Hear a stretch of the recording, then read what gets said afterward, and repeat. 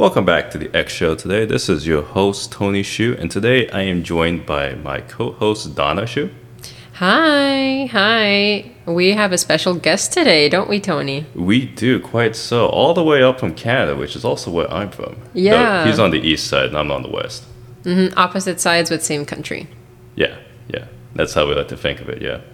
But yeah, so he is Anthony Tooton. He is a director and filmmaker who has actually fairly recently won an award for one of his films over in San Diego. Care to introduce yourself, Anthony? Yeah, my name is Anthony McGraw-Tooton. I was born in St. John's, Newfoundland. I'm currently speaking with you from Toronto, Canada.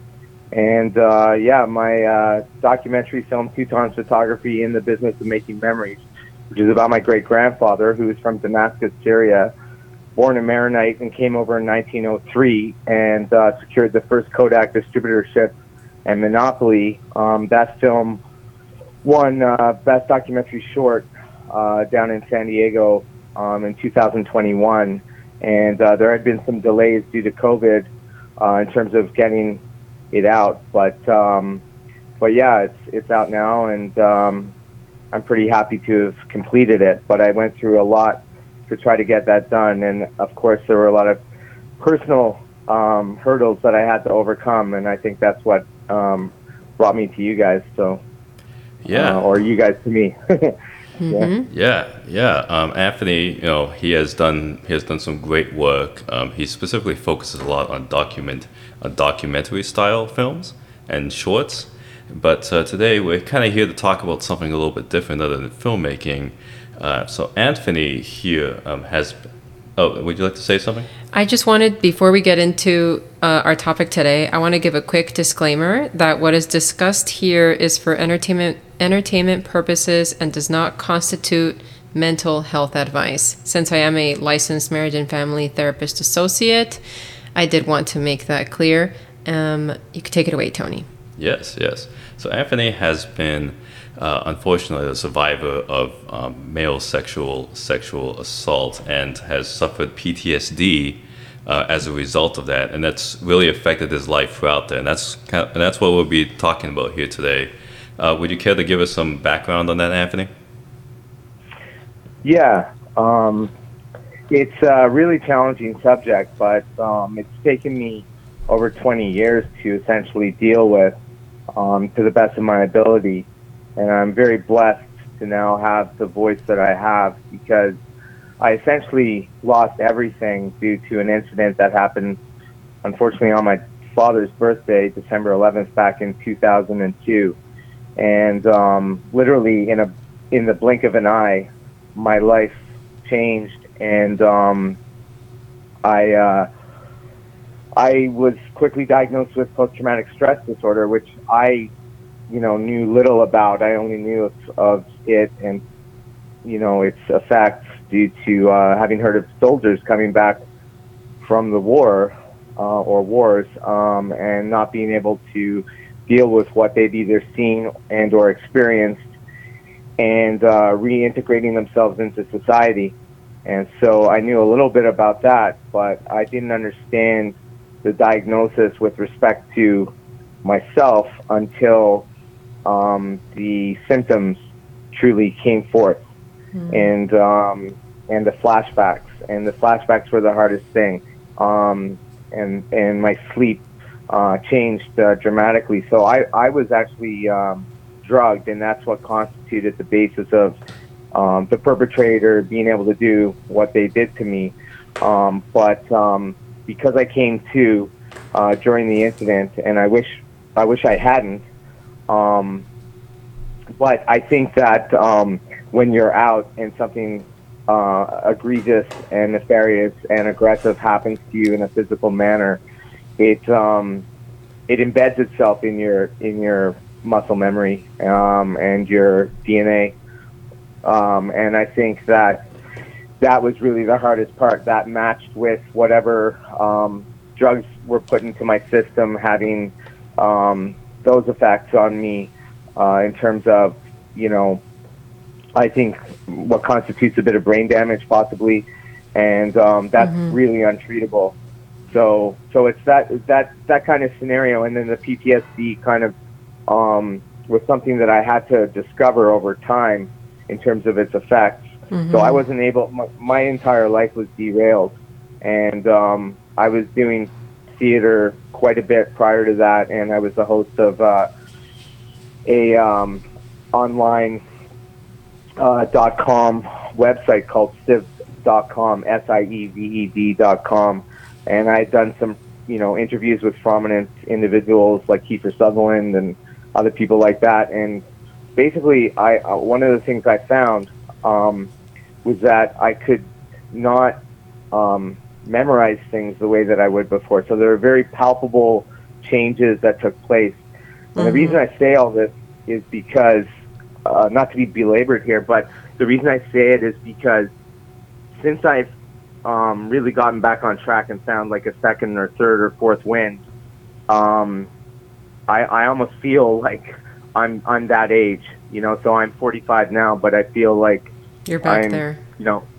Yeah, like in my late 20s or mid 20s, like in terms of having come full circle. Now, what constituted that was over time I had a misdiagnosis when I was in London, Ontario, after I ended up there for a Pearl Jam show and ended up in the hospital, and then got sidetracked, but I got misdiagnosed, and that diagnosis was overturned the last year and a half, and so that actually put me back on track because I was put on the proper, taken off the horrible medications and put on kind of proper medications, and now it's the first time that I've really been able to speak about it. And I think what triggered this in terms of me being able to speak with you guys was the recent CBC article, which just highlights that and mentions that incident,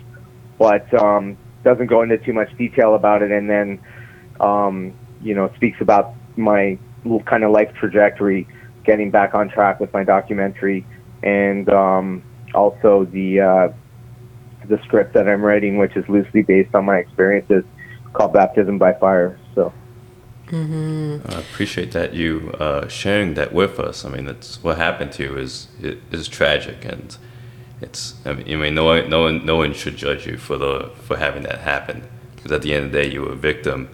And I think I agree with one of your points that you were kind of making there, which is that people usually associate PTSD with war, people coming back from a battlefield or some kind of war. It probably goes all the way back from World War I, when they used to call it shell shock. They didn't really understand how mental health worked. And really, I mean, when you look at the name post-traumatic stress disorder, it's any traumatic event could theoretically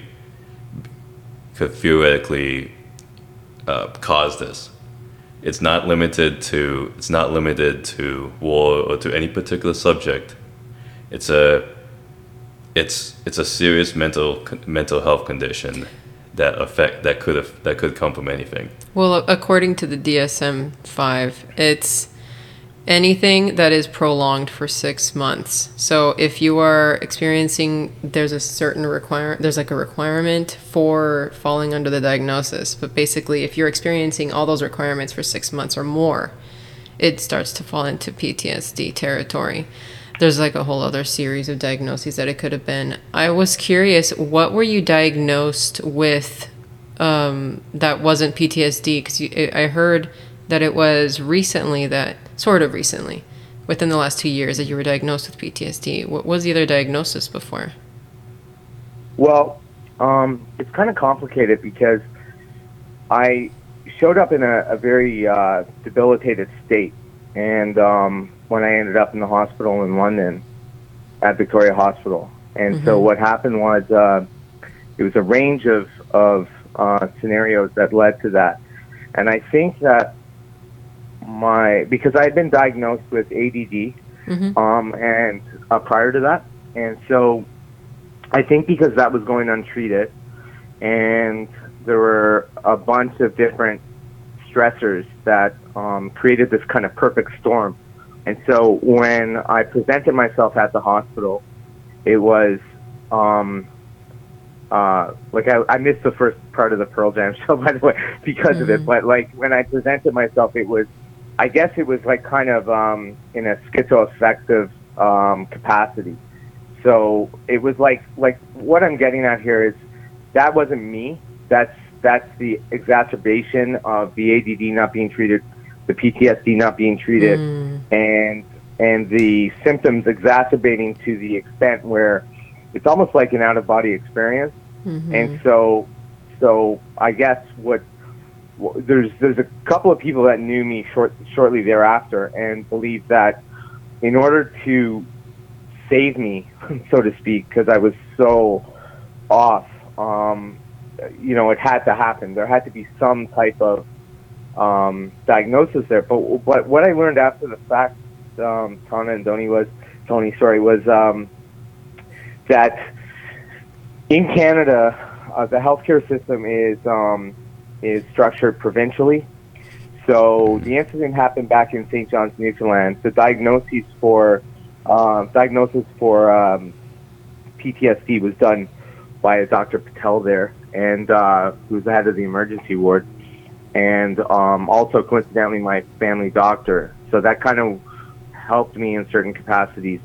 And then what happened was when I ended up in Ontario and went through this long, stretched out, exhaustive, extreme, I guess reactionary process to all of what had gone on back in Newfoundland and the aftermath and the social components. What happened was because the medical system is structured, like I said, provincially, they couldn't get access to any of my files back there. So I made the assumption that they could. So I was just following what they were saying to you. Oh. Yeah, and so that's what I realized is a problem with the system in Canada. I actually ended up in the hospital a couple of times down in once in Sarasota, Florida, and another time in Boston when I was visiting family there. And I mean, that was the best treatment I ever got. Like literally, like the flip of a switch. And the doctors in both Sarasota and Boston were very, very, very specific about what was going on here. Like, no, you have PTSD. This is exactly what needs to happen. And so I came back to Canada, and unfortunately, it was like a very slow, drawl. Like it was not very conducive to proper treatment. So I was put on a set of medications that made me gain like 80 pounds, made me like shut down my whole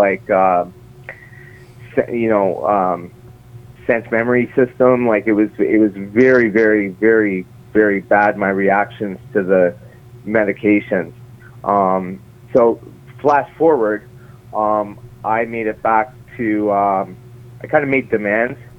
I kind of and that's not, people don't do that normally with the healthcare system here because it's considered free. Of course, it's not free. It's a tax-based system and we pay our tax. But the fact of the matter is that I finally got a very strong new doctor, and she quickly overturned the and signed off on the re-diagnosis of ADD and post-traumatic stress disorder. And then literally overnight, overnight initially the effects were different and the symptoms were calmed, and then within a couple of weeks everything changed. Now there's not to belabor these topics, but just to ensure that people know this, and for people that are going through it, a positive can come in like a negative when you have PTSD. That's what I learned. So if you suddenly get re-diagnosed and everything's positive, you start to become paranoid. You start to think, okay, is this true? You start to think the rug's going to be pulled out from underneath you, or the sky is falling. Like that story when we're kids. Oh my God, is this real? Is this real? So you start to become suspect of it. And so for a period of time, that was a challenge as well. But then I started to ease into it, and I started to feel more myself, and then it's like, okay, you just have to embrace this and move on. Did you do therapy? Was that a part of your treatment, or was it mainly medication? Well, I did therapy over the years, and a couple of interesting things on that. This gets back to Tony's comment about the war, or people coming back from wars with PTSD. When you do group therapy as a patient, an outpatient, the problem is that you can go into these groups, and the people around you who have PTSD either speak about what the causes were, or they choose not to speak about what the causes were, but you realize that most of them are soldiers. So then you're thinking, okay, well, did I go through a war? You know, metaphorically speaking. Like, is this what the medical system sees it as? And then it becomes very triggering and becomes very sad. And it pushed me into a depressive state, because I'd go into these, group therapy sessions, or I'd go into, eventually did like some CBT and like different therapy like that. But it was very triggering. It triggered me. Actually, what worked best for me was delving myself into work, whether that's behind the scenes or helping others with their projects, and going behind the camera, because I don't want to be exposed type thing. I don't want people to see me like overweight. I don't want people to see me in these states. If I do, start to get like emotions come up, then that are triggered because I had a horrible nightmare the night before or something like that, or I had a horrible therapy session or something that triggered things, then I can like quickly like kind of hide behind the camera and like wipe my tears away, that type of thing, or hide, in the editing suite. So like that's what it was kind of like for me. Whereas before it was all about, I need to get out and express myself as an actor. I'm going to find this script like Suburbia or PVP Wars, or my acting classes with Kenneth McGregor, where I do like, and this is kind of prescient because it came before, but like take on the role of Ron Kovic from Born on the 4th of July by Oliver Stone, and just like do that, and yet I look back at that footage of acting in that acting class, excuse me, and there's some stuff in there that is totally, prescient, because it's like, I should have stayed down, stuff like that. And I would think, oh my God, like, I should have stayed down that next day when I was like completely out of it, and messed up after the incident. So it was almost like, if you look at the trajectory, there's almost like these things that I experienced before that should have taught me to really be on the lookout and really be on the guard to prevent, somebody, there's just too much trust. I was too trusting. So yeah. So therapy didn't really help that much. It's unfortunate because therapy is only as good as the therapist. So, and I said that, I know it's a bold thing to say, but it's true, because it benefits if it's done well, if it's catered to the client. If it's not catered, or if it's maybe the inadequate model, what would have probably been helpful is if you had done something that's more EMDR, that focuses on PTSD. There are certain therapies that are specific for certain ailments. So it wouldn't necessarily just be like a free-for-all like CBT. CBT can be helpful if you're at a different stage. Anyways, I did want to say that. It wasn't helpful probably because it wasn't done in a manner that was catered to you, that you needed. And that's just feedback for all therapists out there, that does happen. It is something that we need to hear so that we learn how to be better for our clients. Yeah, and can I just interject for a second on that? So EMDR is not actually covered by healthcare in Canada. Oh, So I didn't know kept, that. Sorry. yeah. I had no idea. So I kept knocking on doors, like I wanted help, right? Like if I would have given up if, and there were several times when I was close to giving up, which makes me feel for other people. But I carried on, and I would go through stages where, and nobody's like compensating me for any of it, right? Like, and I'm trying to get to like, okay, what do I need here? This is not working. What can I do? Like, and I research, and thank God for the internet, because you can do all this research. And then I would speak to doctors, and they would say, okay, you need to do EMDR, and then I'd find out that it's not covered. And then I was like, okay, you did what you had to do. So, yeah. So what I realized too was that in the U.S., whenever I was there, and there was a period where I traveled quite a bit throughout the United States with an ex-girlfriend of mine, and I always felt safe. I mean, it's so ironic by virtue of what you hear in the news, but I literally like always felt safe. And even when there was like, it was just so much better structured. And when I did end up in the hospitals, because I was so, I'd get to a point where I just absolutely needed immediate help. Like, it's to the point where the PTSD would come over me in a physiological manner.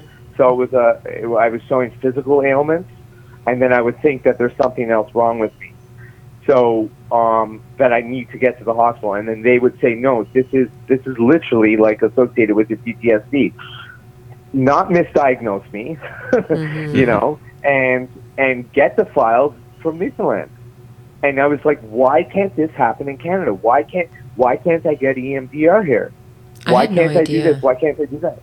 Yeah, so we have a two-tiered system here. And so unless you go through something like that, you don't realize. It's like I said to you guys before, when we first met over the phone. If you don't go down the street, you don't know what the houses look like. Well, I found out what the houses look like with respect to getting treatment. And they're not very nice-looking houses. Man, Anthony. I had no idea. Yeah, so the other thing, too, is when I discovered that you guys were from Texas, it was so funny, and I believe everything happens for a reason. And that said, there were Texas was coming up over and over and over again. There were a lot of people that were saying, like, even for different reasons, like even from a creative standpoint, it was like, you have to go down to Austin, you have to go, and then I was like, thinking to myself at different points, it's like, if I could really pull this off to get down to the U.S., given my own experiences, I bet you I could get the proper treatment. So that's why when you're in that state constantly, it just takes over your life. And so you're just in survival mode. And then you realize, okay, well, how much would I have to earn or access to be able to do this? And then it's really like, I'd be going down to work or try to get work. And that's what my approach would be. And then only to try to, on the side, get proper treatment. So it's kind of a chicken and egg thing as well. But so I wanted to talk about something that you mentioned earlier. You mentioned that PTSD had a tendency to turn positives into negatives, and from what you're telling me, it sounds like, it sounds to me like with PTSD, it really took away a lot of the, I'm not quite sure how to phrase it, but certainty about life and the things that you're told. And it kind of took away, that, that understanding, that belief that most people have that, what something looks like is what it is. Yeah, so nothing's as it seems, right? To begin with. And there's always smoke and mirrors, and especially in this, society and set of cultures within which we live, and, the 2000s and onward, like to 2023. I mean, it's clear to me that when you have a purview upon which you're looking outwardly, you see it. Your purview with PTSD is to constantly analyze things and constantly be on guard. So you can say that there were signs that I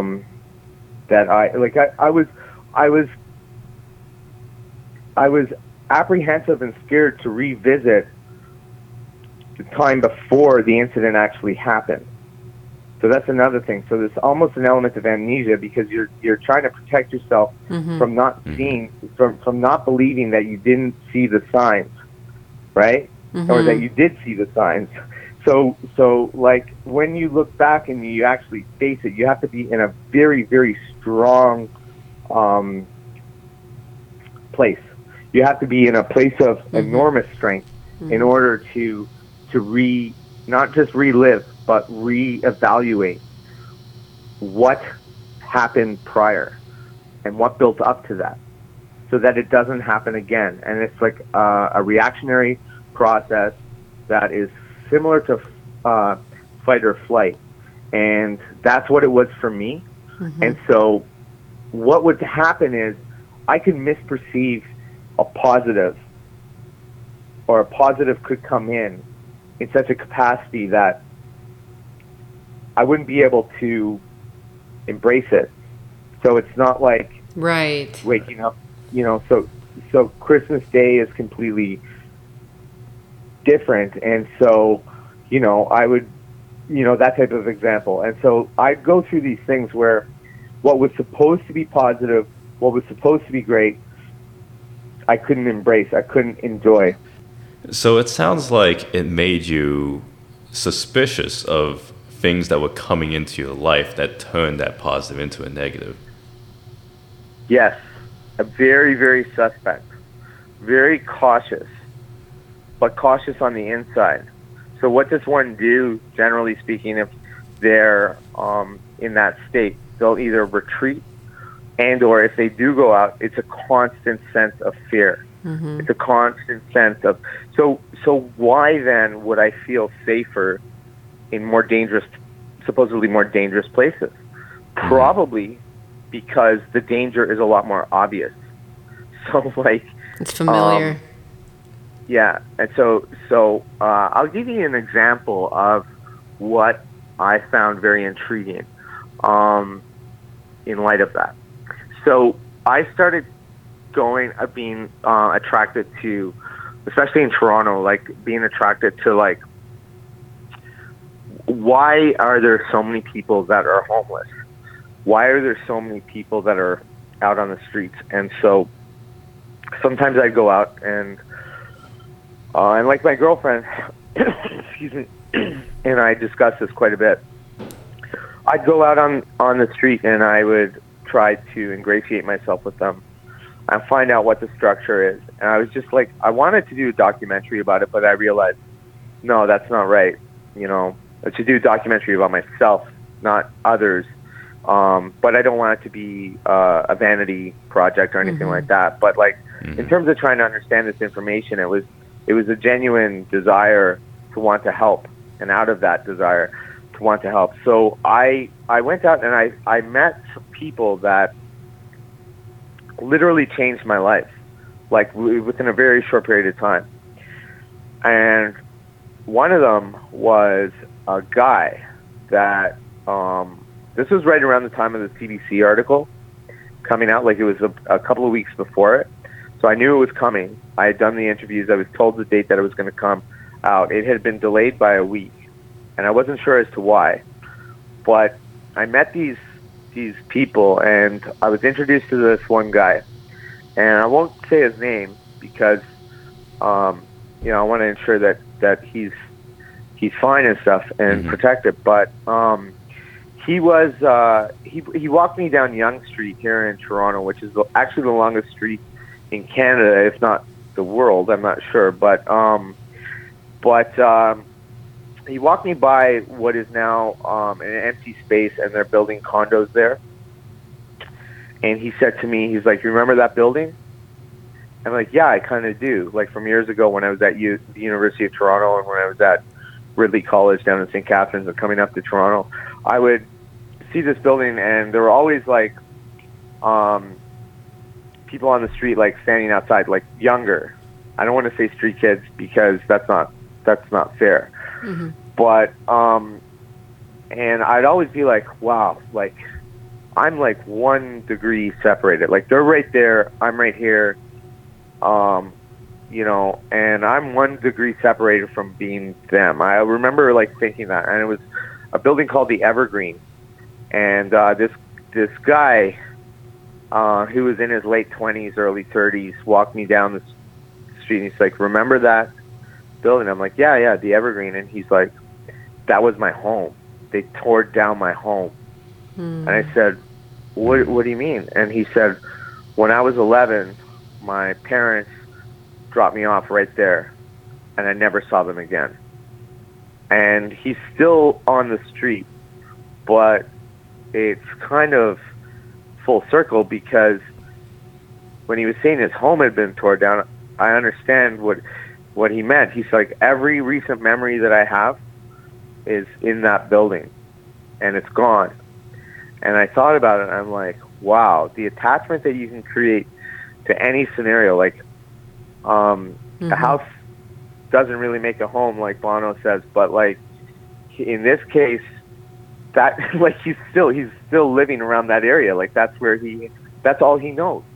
And the reason that he was dropped off, because he had been sexually assaulted, and his parents didn't help him.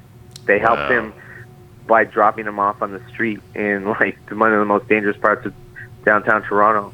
So you start to learn that, and then I met some other people, and I said, what's the consistent factor here? And this older gentleman that looks out for like all the kids and stuff that are on the street, and he said, or young adults, and he said, sexual assault. They've all been raped. They've all been like brutally sexually assaulted. And I'm like, wow.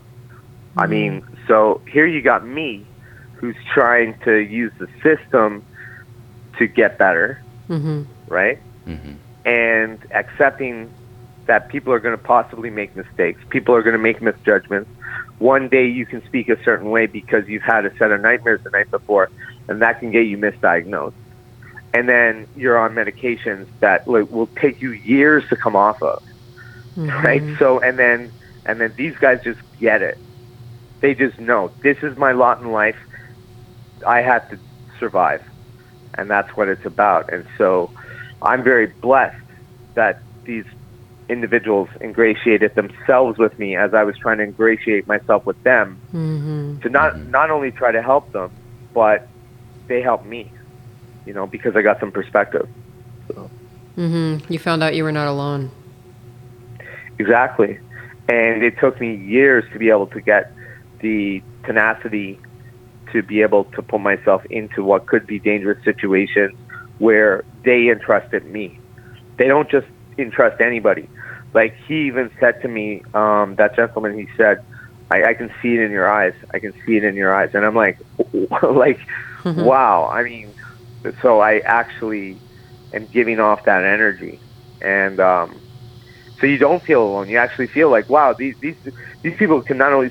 So other people, when I go into normal situations, social situations, being from an upper middle class family and all that sort of stuff, and going to the best schools in Canada and whatnot, like, then after this incident, they're looking at you like, yeah, you have 10 heads, and you don't feel associated with them at all, you know? So there's that element. But I remember early on, I opened up to an old professor of mine at Memorial University, who was the head of the philosophy department, and he's since passed away.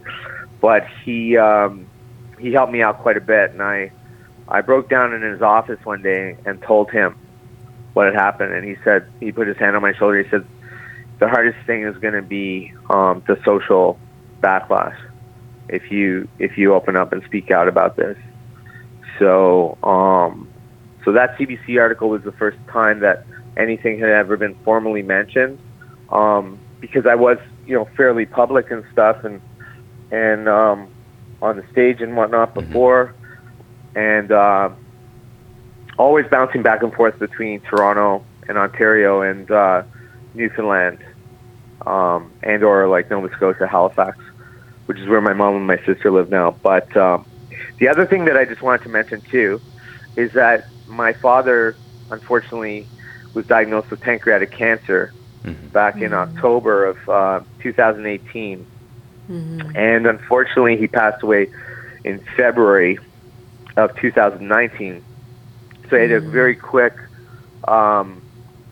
ailment and time before he passed. And so when he passed, that I wasn't ready for that. Like, I realized that he could throw up smoke screens and stuff like that to protect me in a capacity that where he understood the mainland of Canada as being totally separate from the island of Newfoundland. So, which is where the incident had happened. So he was doing quite a bit, I think, behind the scenes, and that was actually expressed to me by one of his friends, who's a pastor, and said he could run interference quite quickly. So there's a lot of stuff that I've experienced now, which I feel comes out of either having made the documentary I made about my great-grandfather and or the incident that derailed my ability to do that for many years. So, and the PTSD, right? So. May I just comment that, what you were saying earlier about being suspicious of everything and essentially thinking far, far more than the average individual would about almost any situation. I mean, that sounds mentally exhausting, doing that all the time. I was just going to say exhaustion sets in because going to a social event isn't like, oh, I met this person. It's like, oh, did I say the wrong thing? Oh, like, was that person trying to drug my drink? Was that it sounds crazy because it is crazy. I mean, the fact of the matter is nobody should ever feel unsafe in a in a civilized society. It's barbaric. It's literally barbaric. The act is barbaric. Look, rape is rape. There's no differentiation. It's like when Senator Todd Akin made those statements saying there's certain types of rape, and then President Obama immediately, to his credit, came out and said, and regardless of one's politics, that's what my point is. And President Obama came out and said, look, rape is rape. You can't be parsing and slicing, which forms of rape are rape and which forms are not, because at the end of the day, the person is left ravaged and has to pick up the pieces and put their lives back together, and that's and there has to be some form of support. So again, like, strong leadership is important with respect to telling people blatantly that it's not your fault. Because you in terms of that suspicion, Tony, the fact is you go out and, you can be pumping gas at a gas station and think, oh, that guy's like going to steal my stuff. Like, like I got to, now when something does happen like that, and you didn't lock your doors or something, then, and so I've been targeted numerous times to the extent that everyone thinks that I'm behind it or it's my fault, right? Like, I gave away my equipment that was stolen or I traded it for something. They'll find any excuse to blame me. And then that's what makes it the hardest. And it's generally people close to you that doubt you. It's not it's victim blaming. Yeah. And so, and then they also can be critical if they think you're using the victim card. So, hey, put this behind you. Like, it happened 20 years ago. It happened like, XYZ. Like, so there's that element as well. But that's all to do with trying to, put yourself back in front of people and back into society. But I also think that you can become unemployable because of this type of reaction. So then it's like I sometimes think if I hadn't come to during the attack only to get knocked out again, I often wonder, like I mentioned it earlier at the beginning of this conversation, but I often wonder, like, how that would have impacted me. Would it have just been in the back of my memory, like, and it would I wouldn't have known what had happened? It's possible. Yeah. So, and to what extent did the Rohypnol or whatever was put into my system truly impact me? I mean, I feel that may have had a more dire effect than anything else. But the incident would not have happened if I hadn't been drugged. So there's those elements too. Yeah, I don't think it's too trusting to be with someone in a high position and believe that they will not drug you. I don't think that's a too trusting thing. If I think that's the equivalent that they tell men about whenever there's any kind of sexual assault. For women, it's what were you wearing? And for men, it's you were way too naive. You were way too trusting. That's what I've heard. And both are both are similar in that you should have known better. It's the assumption that you should have known better, but that's not the case. You're in a professional setting, speaking to people who are professionals that you know and you trust, and you expect them to remain trustworthy. And that is not what happened. So it is a betrayal. It is not. And then you were saying something earlier that you were like, it was crazy. I was crazy. I was wondering, when you were talking about how you felt like you might be, someone was going to assault you or someone was going to like steal something. That is a hyper vigilant response, which is an appropriate response to a traumatic event. And I really do. I say this to any clients whenever they tell me it's because I'm crazy. It's like, no, something severe happened to you. If you were to not react at all and be completely okay that happened to you and you're totally fine, moving on with your life like nothing happened, I would be more concerned. Yes, and that's a great point. And again, as a therapist, if you're saying that to your patients who have PTSD, in my mind, that's what they have to hear, because the reality is positive reinforcement is crucial. So I'm very blessed that there were some people that came in at a very high level to help me out. Like, they knew exactly what had happened. They got to the bottom of it, and they said it was a cover-up, and they told me at a very, very high level, and like freaked out. So just as there may be somebody out there that's wanting to shut me up or at different points, and that may be why I wasn't able to find my voice, was because there's people that know what had happened, know that I'm not gay, know that this individual perpetrator said that it was consensual, did it to numerous other people, many of whom I found out happened after me, who came to me for help, who came to me thinking that I could, if this happened to Anthony and he can't do anything about it, then what the hell am I supposed to do? Like, because, they thought, okay, well, he's from a prominent family. He's going to be able to take, and then there was also doubt. Well, the person didn't get charged, the perpetrator. So, therefore, Anthony must be lying. This guy said it was consensual. And apparently, that allows him that exonerates him from being able to be charged, which would have shut the whole thing down right away. So we're dealing with, totally different cultures here, completely distinct society in Newfoundland. I don't know if you ever heard of the Mount Cashel crisis. There's a recent interview with Tom Power on Q on CBC Radio here in Canada, and he interviewed Bono. They actually won a major award out of New York for it, and journalism award. And I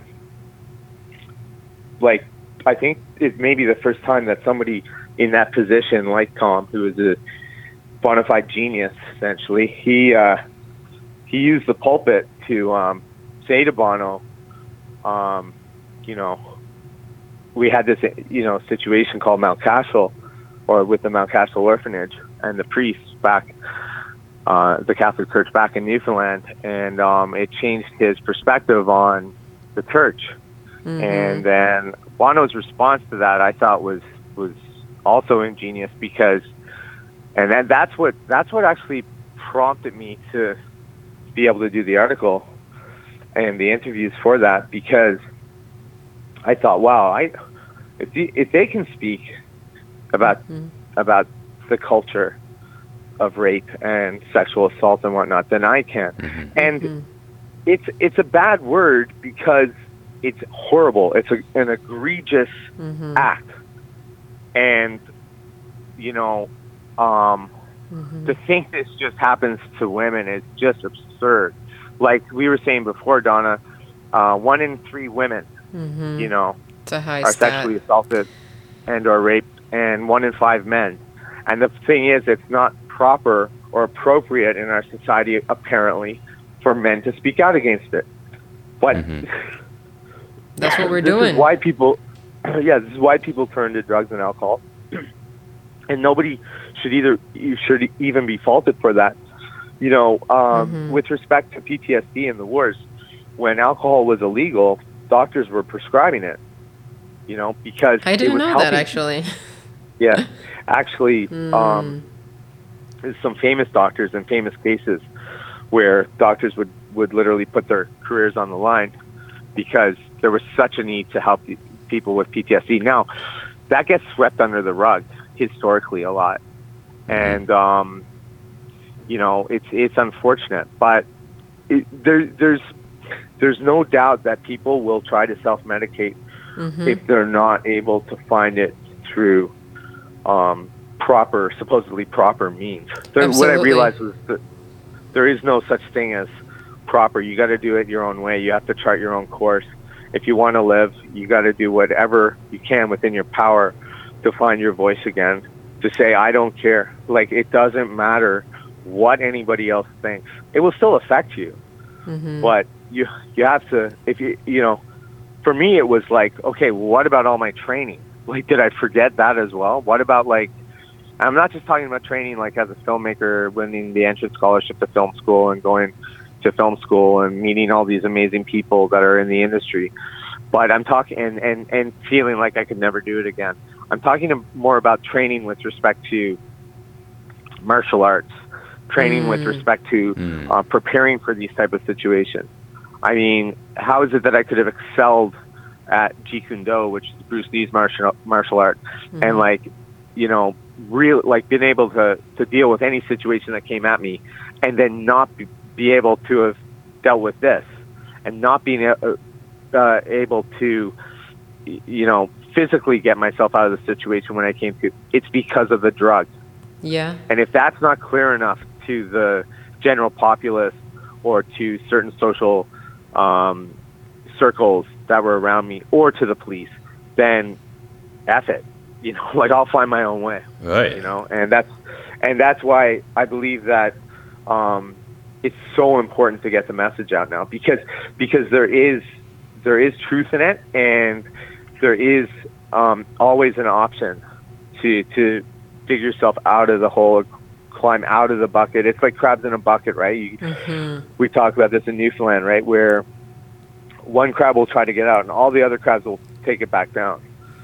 You know, and so they all stay in the bucket, right? So you have to be that crab that doesn't stay in the bucket, so to speak. Right. I mean, I agree with you, and it's that element of surprise, and, you know, of victims of sexual assault anyway, you know, whatever they identify as, man, woman, or anything else. You know, at the end of the day, they shouldn't be faulted for essentially being ambushed during what would otherwise be a very regular occasion. Well, consent is key. If there is no consent and you were drugged and can't give consent, you don't force the tea down the person's throat. Oh, okay? Yeah, the tea video. But yeah, I mean, there's no real mistaking about you were ambushed, and you know, no one can be on their guard all the time, and people who are, you know, they're exhausted. They're exhausted. In essence, you were suffering from being on guard all the time as a result of the PTSD. And so, I mean, really, there's nothing to blame the victim for in these kinds of situations. They were in regular situations, or otherwise fairly regular situations, and they were preyed upon by something that was completely unexpected. And that's what gets them. It's because it's unexpected. If you didn't trust everybody, therefore you would have never had that happen. But it's like, come on. You got to trust someone. Right. Well, thank you so much for the... Sorry, go on, Anthony.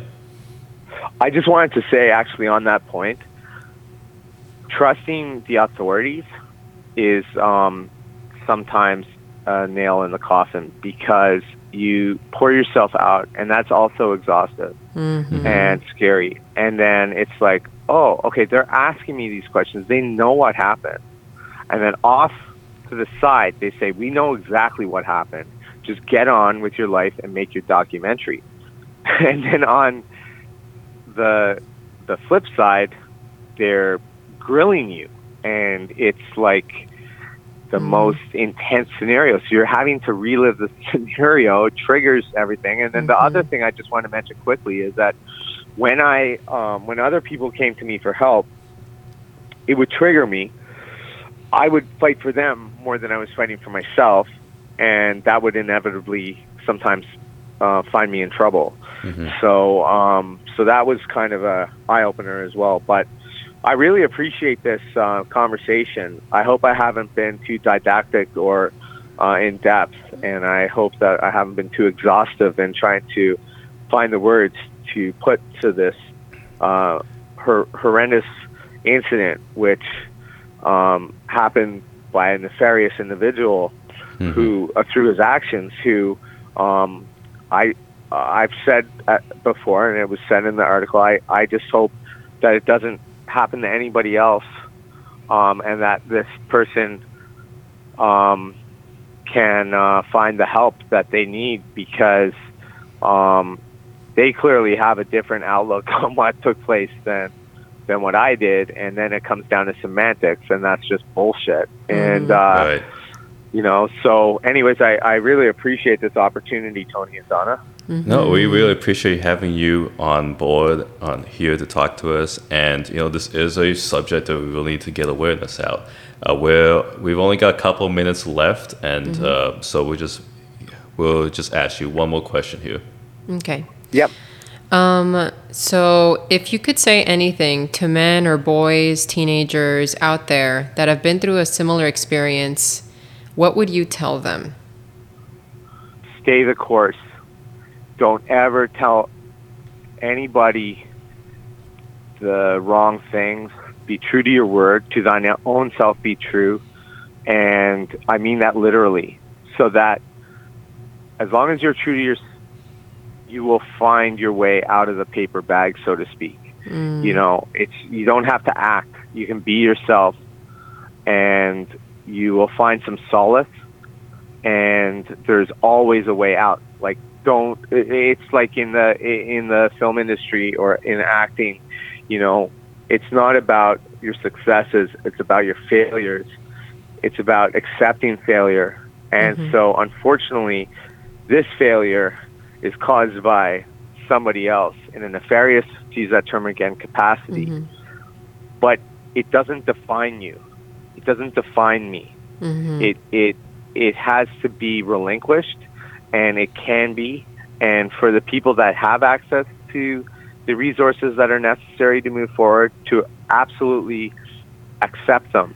What I found ironic was when you're growing up, they say, always tell the truth and know that you can ask for help. And as long as you ask for help, you'll get it. Well, there were a lot of shut doors for me. And for anybody that's encountered the same thing, it can. I'm not saying that this is not going to rear its head again and affect me, but the fear goes away. For me, it was music and lyrics. It was listening, going back to the early like Pearl Jam stuff, Eddie Vedder, like listening to that stuff. being in, you know, You found hearing your about what coping. happened to You found your What's that, coping sorry? mechanisms. You found what works for you.